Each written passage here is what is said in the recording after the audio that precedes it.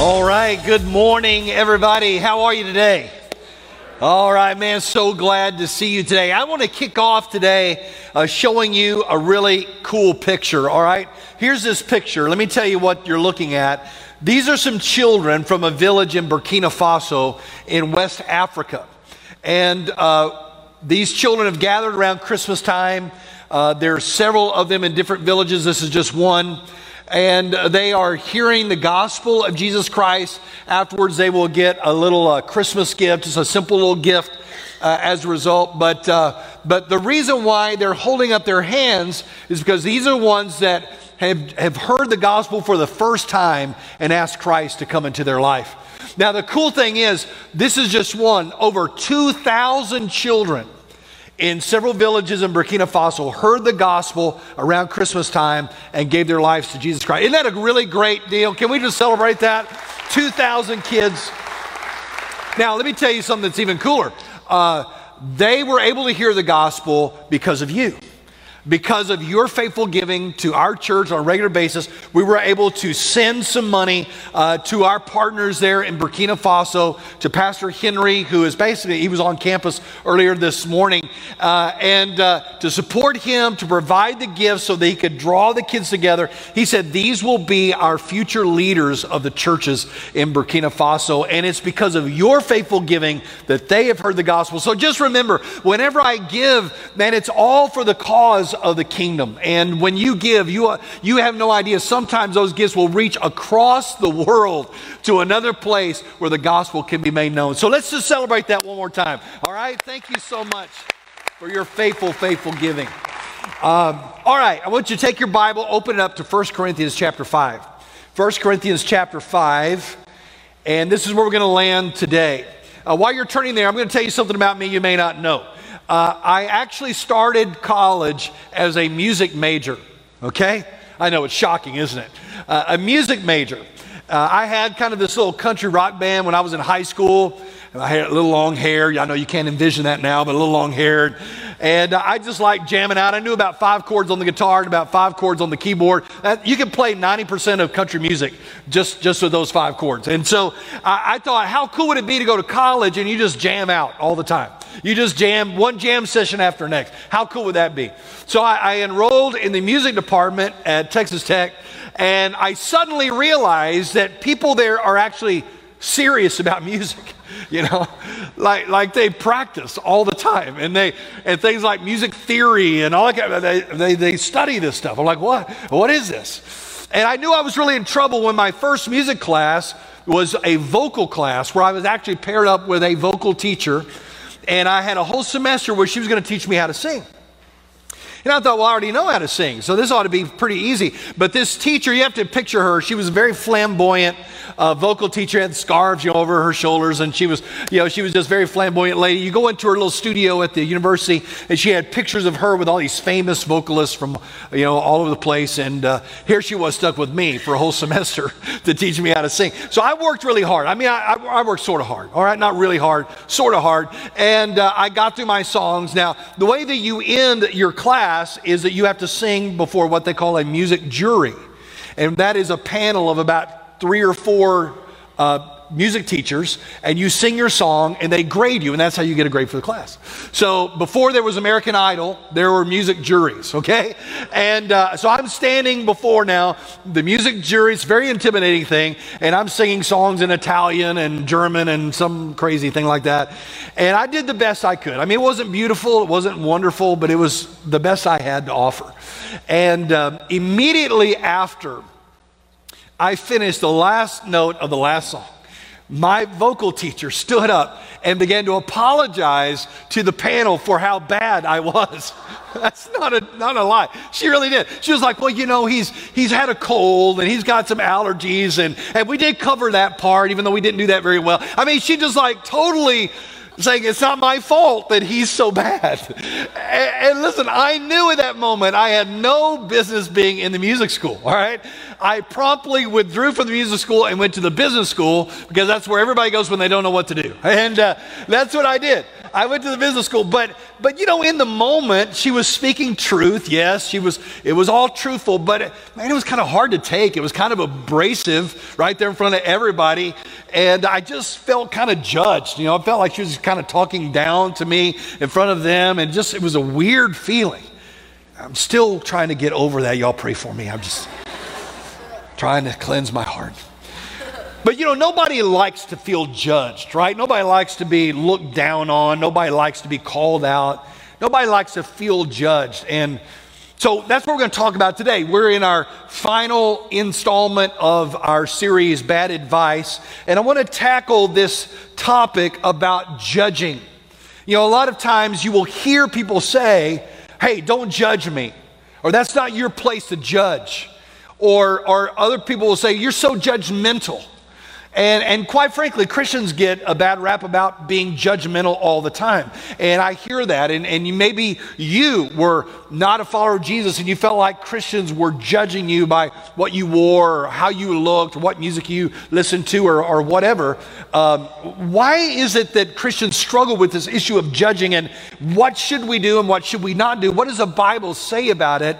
Well, that's what we're going to talk about today. And that's why we're in 1 Corinthians chapter 5.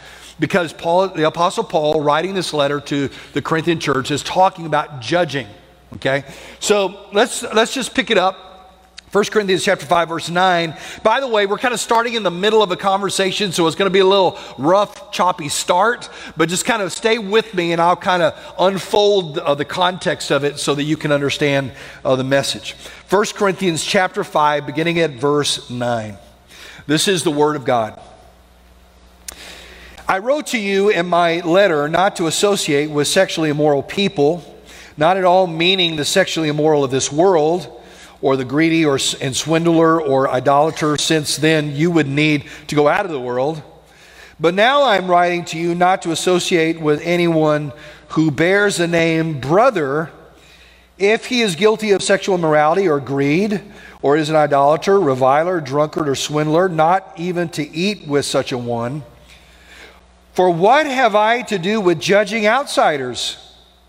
Is it not those inside the church whom you are to judge? God judges those outside, purges the evil person from among you.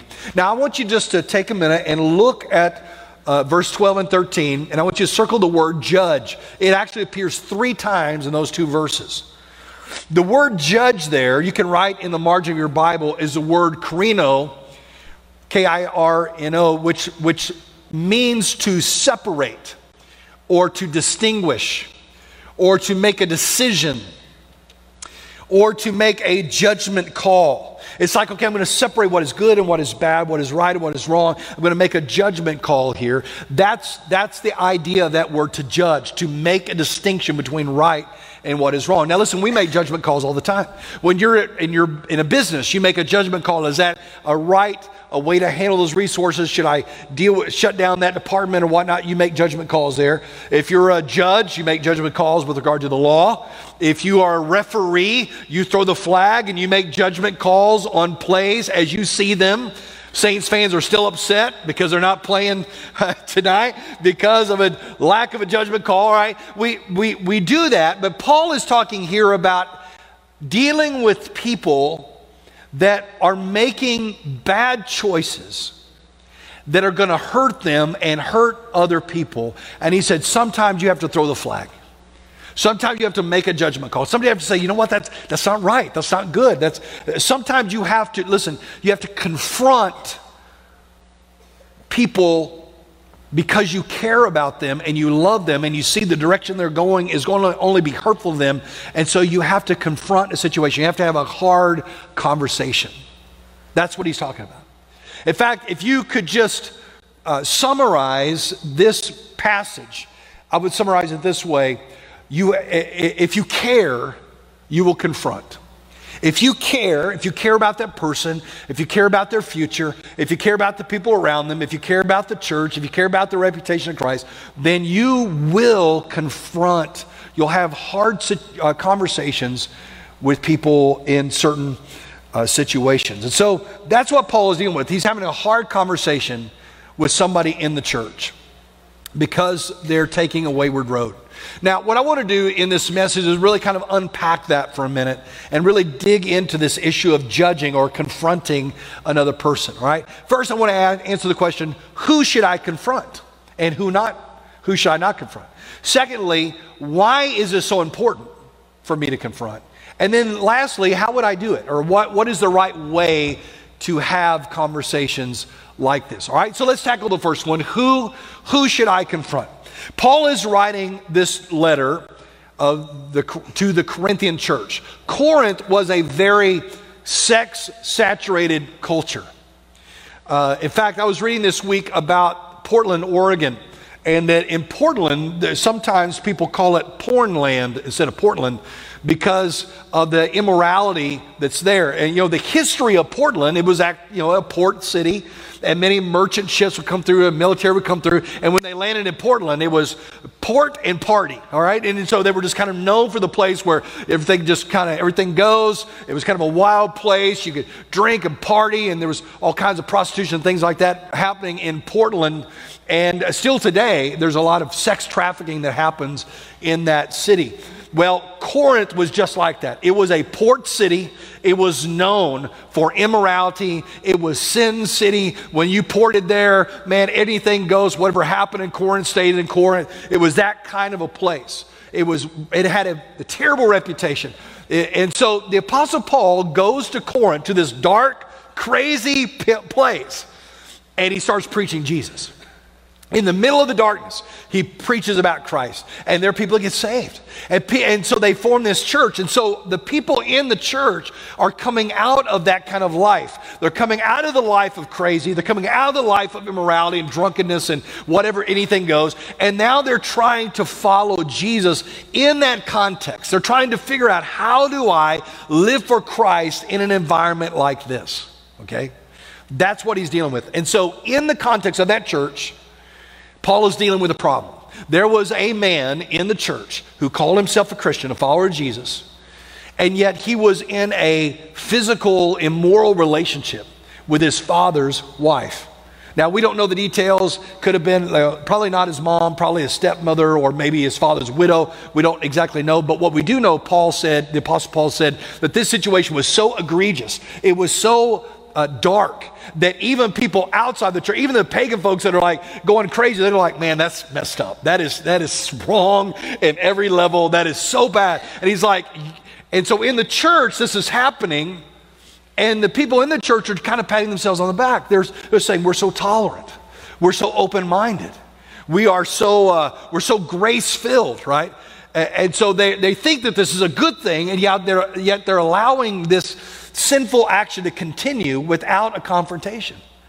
And so Paul is instructing them to do something about it. And look again at verse 12. That's why we started there. In verse 12, he said, what have I to do with judging outsiders? Is it not those inside the church whom you should judge? And the answer to that question is yes. Yeah, we should deal with those inside God's family.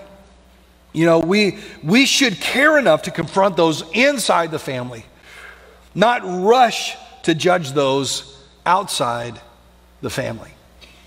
When our girls were little, we lived in this cul-de-sac, and our girls were young, and so we'd teach them. We told them, you tell truth, you don't lie to people, you're respectful to adults, there's certain ways we behave in our home, and they understood that. But not every family in our cul-de-sac held to the same code. All right? And particularly there was one little guy named Carter. Carter lived in our cul-de-sac. Carter was about, 5, 6 years old maybe, a cotton top, cute little guy, looked like Dennis the Menace, all right? But Carter was a handful, all right? Carter was a trip. Carter would say things, you're like, did that just come out of your mouth, all right? He would lie to you straight up. All right, Dad said I could do that. Dad did not say that. I mean, he would straight up lie to you. Sometimes he would say some things like, whoa, you shouldn't be using those words, Carter. You shouldn't be doing that. One time I pulled into the cul-de-sac. Carter is sitting on top of his roof. I don't know how he got up there. He's just chilling up on top of his house. I'm like, Carter, what are you doing? Now I don't go over to their house, knock on the door and say, hey, I need to give you some tips on parenting. You obviously need some help. Your son should do this and do this and do that. I don't do that. Why? Because that's their family. They have their own things going on. I've got my hands full with my family, and I got to deal with my own. And that's really what Paul is saying here. He's saying, listen, there are times when you give your life to Christ, you are born again into God's family, and God has expectations for how his kids should act, how we should talk to one another, how we should treat one another, how we should live. And there are times when we are in the family, and yet one of us begins to veer off into dangerous territory, into things and decisions and sin that will only hurt and harm them. That's when you have to say, hey man, you know, I just need to talk to you about this. I love you and I care about you. I care enough to confront you in this situation because I want God's best. Listen, you're so much better than this. Now, let's sit down and talk about what you're doing with your life because I care and I love you. And Paul said there are going to be times when we're going to need to do that. That's what Christian brothers and sisters do. In 1983, there was the Ad Council put out an advertisement to try to curb drunk driving. And it was so effective. In fact, probably all these years later, you can probably still remember this ad. In fact, let me see if you can finish the phrase. Here was what the ad said. Friends don't let friends drive drunk. Yeah, friends don't let friends drive drunk. You remember that? Friends don't let friends drive drunk. And what's interesting is 63% of Americans surveyed after the release of that ad, 63% said because of that ad, they intentionally intervened with a friend to keep them from driving drunk. Because what was drilled in their head is if you're really a friend, if you really care about them, you will intervene. Yeah, it's going to be a hard conversation. They're not going to like that. They're not going to want to hear that. But because you love them, you're going to intervene to save their life. That's really what Paul is saying here. Christians don't let Christians wreck their life. Christians don't let Christians just go off the rails and you don't do anything about it. You're going to have to intervene. And yeah, that may be a little dicey and it may be a little hard to have that conversation, but you do it out of love for them because you care. If you care, you will confront. If you care about them, you will confront. Now, I've seen this many times. I remember one time when I had a good friend. His name was Chris, and Chris was a great guy. He still is a great guy. And Chris and I would go running together, and we would run in a couple of races together, and it really enjoyed each other's company, and just he and his wife were in our church. It was such a great couple, and still is a good friend. And one day I got a call from his wife, and she was crying. And I said, what's the matter? And she said, I think Chris is having an affair. I said, what are you talking about? She said, well, I've seen his phone. I just got this feeling, and I just think something bad is happening. And I said, don't worry about it. I'll take care of it. So I called him. He didn't answer. I called. He didn't answer. I called again. He didn't answer. So I just got in the car and I just drove over to his office. I knew where he worked, so I just drove over to his office. I walked in the door, shut the door behind me, sat down at the chair right across from his desk. He's on the phone, and I just looked at him. Now, how would you like the preacher to come to your office and just sit there and look at you, you know? You probably don't want that. And he didn't want that either. And so he got off the phone, and I said, man, we need to talk. And he goes, yeah, we do. I said, let's get in there. I mean, he knew why I was there. So we got in the car, and we drove for 2 or 3 hours. And I mean, he just cried, and he just confessed. He goes, Craig, I haven't done anything wrong, but there's probably some emotion with this person, but I just didn't know what to do. I didn't know how to get out of the situation. And he was angry, and he was sad, and he was just ran every gamut of emotions, and we just stayed together. I said, man, we're going to be in this together. We're going to figure this out. Good news is that over the course of time, he and his wife just really were able to heal from that and really began to grow strong. They're still today. They have great relationship. They're plugged into their church. They're serving God. They're walking with God. But listen, I confronted him because I care about him. I love him. He's my Christian brother. Why would I not have that conversation, even risk our relationship to help him? See, that's what Paul is talking about here. And listen, there are two big mistakes Christians make with regard to judging or having conversations like this. And I want to point these out. The first mistake is this, that many times we are quick to judge those outside the family of God and expect them to live or behave as if they're in the family of God. We are quick to point out people that do not know Christ and quick to point out all the faults of them when they don't know Jesus and they're not trying to live for Christ. All right? Now listen, what I'm not saying that you shouldn't say something is right and wrong. I'm not saying that in our culture we should not make moral stands. I mean, heaven's sakes, this week there's stuff that's happened and legislation put out that we need to stand firmly and say that is wrong, okay? So there is a place for that, but what I'm saying is this, that it is not our place to sit around and judge and condemn other people that do not know Jesus, aren't trying to walk with Jesus, and put them down and look on them in a superior way, because they simply don't know Christ and they're living as people that don't know Christ. And listen, if you're here today and you say, you know what, I felt really judged by Christians. I'm not a Christian and they just constantly judging me all the time. Listen, I'm sorry for that. What we need to do and what we want to do with you is we want to love you. We want to care for you. We want to be a true friend to you. And we want to share with you the gospel, the hope of Jesus Christ that has changed our life. Because listen, we were sitting right where you were. We've been right where you've been. And we've had confusion. We've been wayward, and we know exactly what that's like. And we know that the only good change in our life has been the change that Jesus has brought. And so we need to be sharing love and reflecting the gospel to people that do not know Christ, not judgment. But on the other hand, we make a second big mistake, and that is we're very slow to confront our brothers and sisters when they are wayward or when they're engaged in sin that's going to destroy their life. We're very slow to that. We're quick to turn the other way. We're quick to excuse it. Just this week, the Dallas Diocese released a list of priests that they believe have credible evidence that they offended children.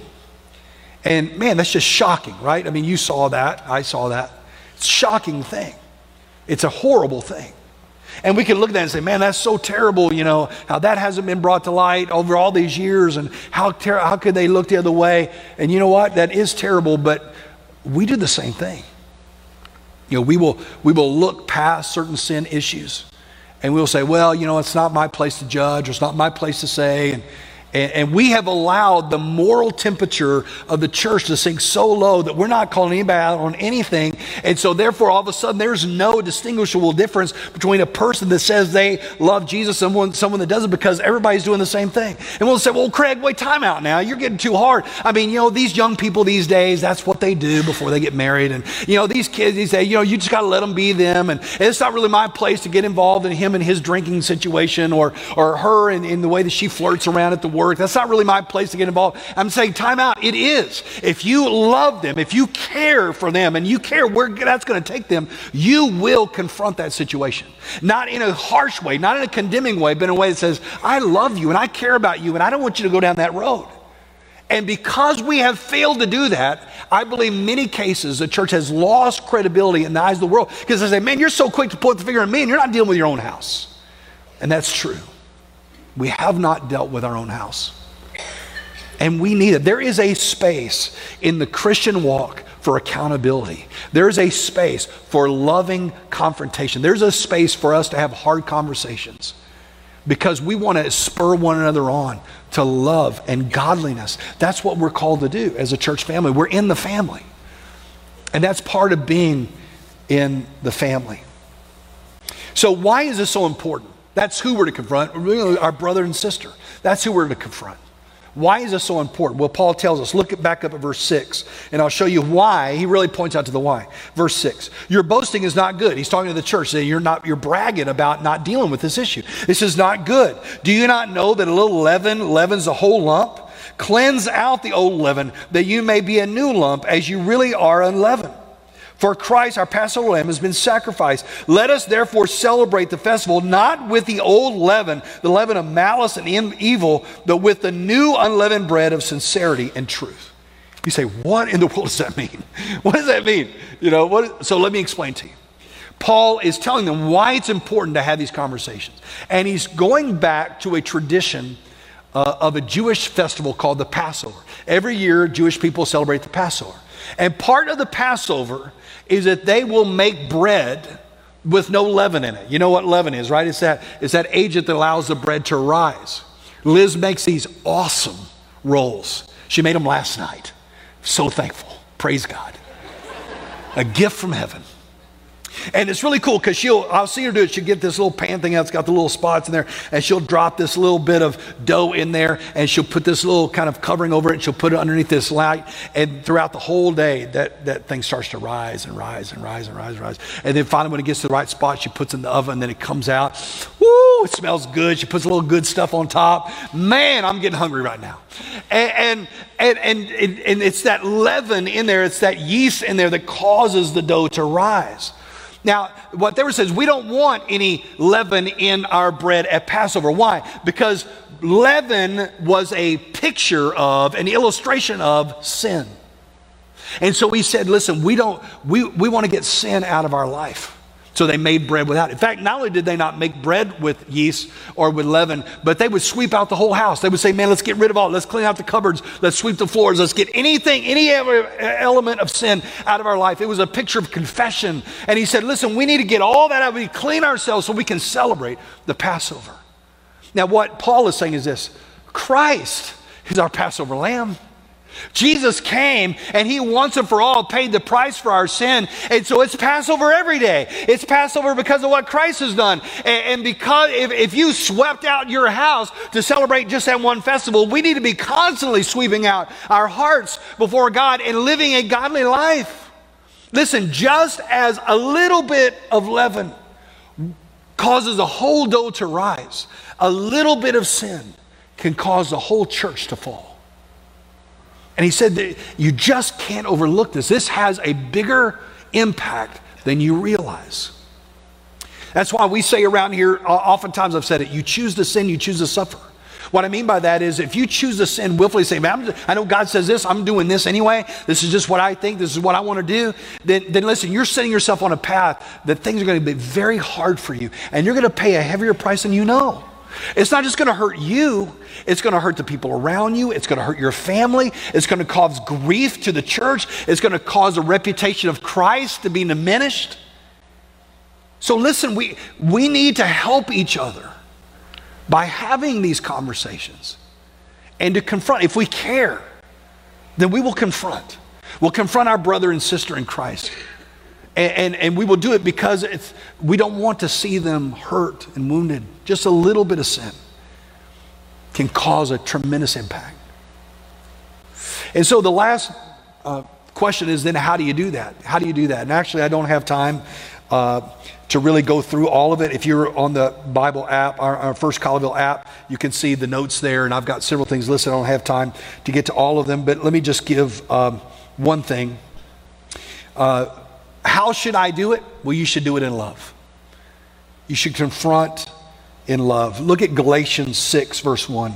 It says, dear brothers and sisters, if another believer is overcome by some sin, you who are godly should gently and humbly help that person back onto the right path.